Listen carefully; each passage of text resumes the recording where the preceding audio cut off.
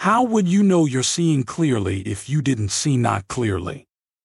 How would you appreciate the clarity that you found if you hadn't lived in some sort of discord? How could you live other than living in alignment with Source? You can't. Look back with any condemnation of self without disconnecting yourself from Source, who feels good about everything you've lived. Everything.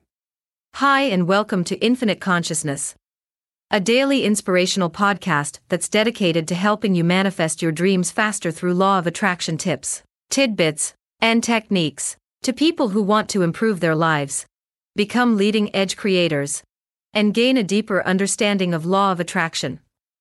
We are delighted to have you here. And now, today's tidbit. When you experience pain or struggle, you have nothing to give back. So in the end, appreciation and love, and alignment to Source, are the ultimate giving back. Your vibrational patterns of thought are always the exact pattern you're living. Life as you live it is always fair, since as you think, you vibrate, and as you vibrate, you attract, and therefore, you always receive back what you are giving. Love this tip of infinite consciousness? Desire more? Catch our next episode.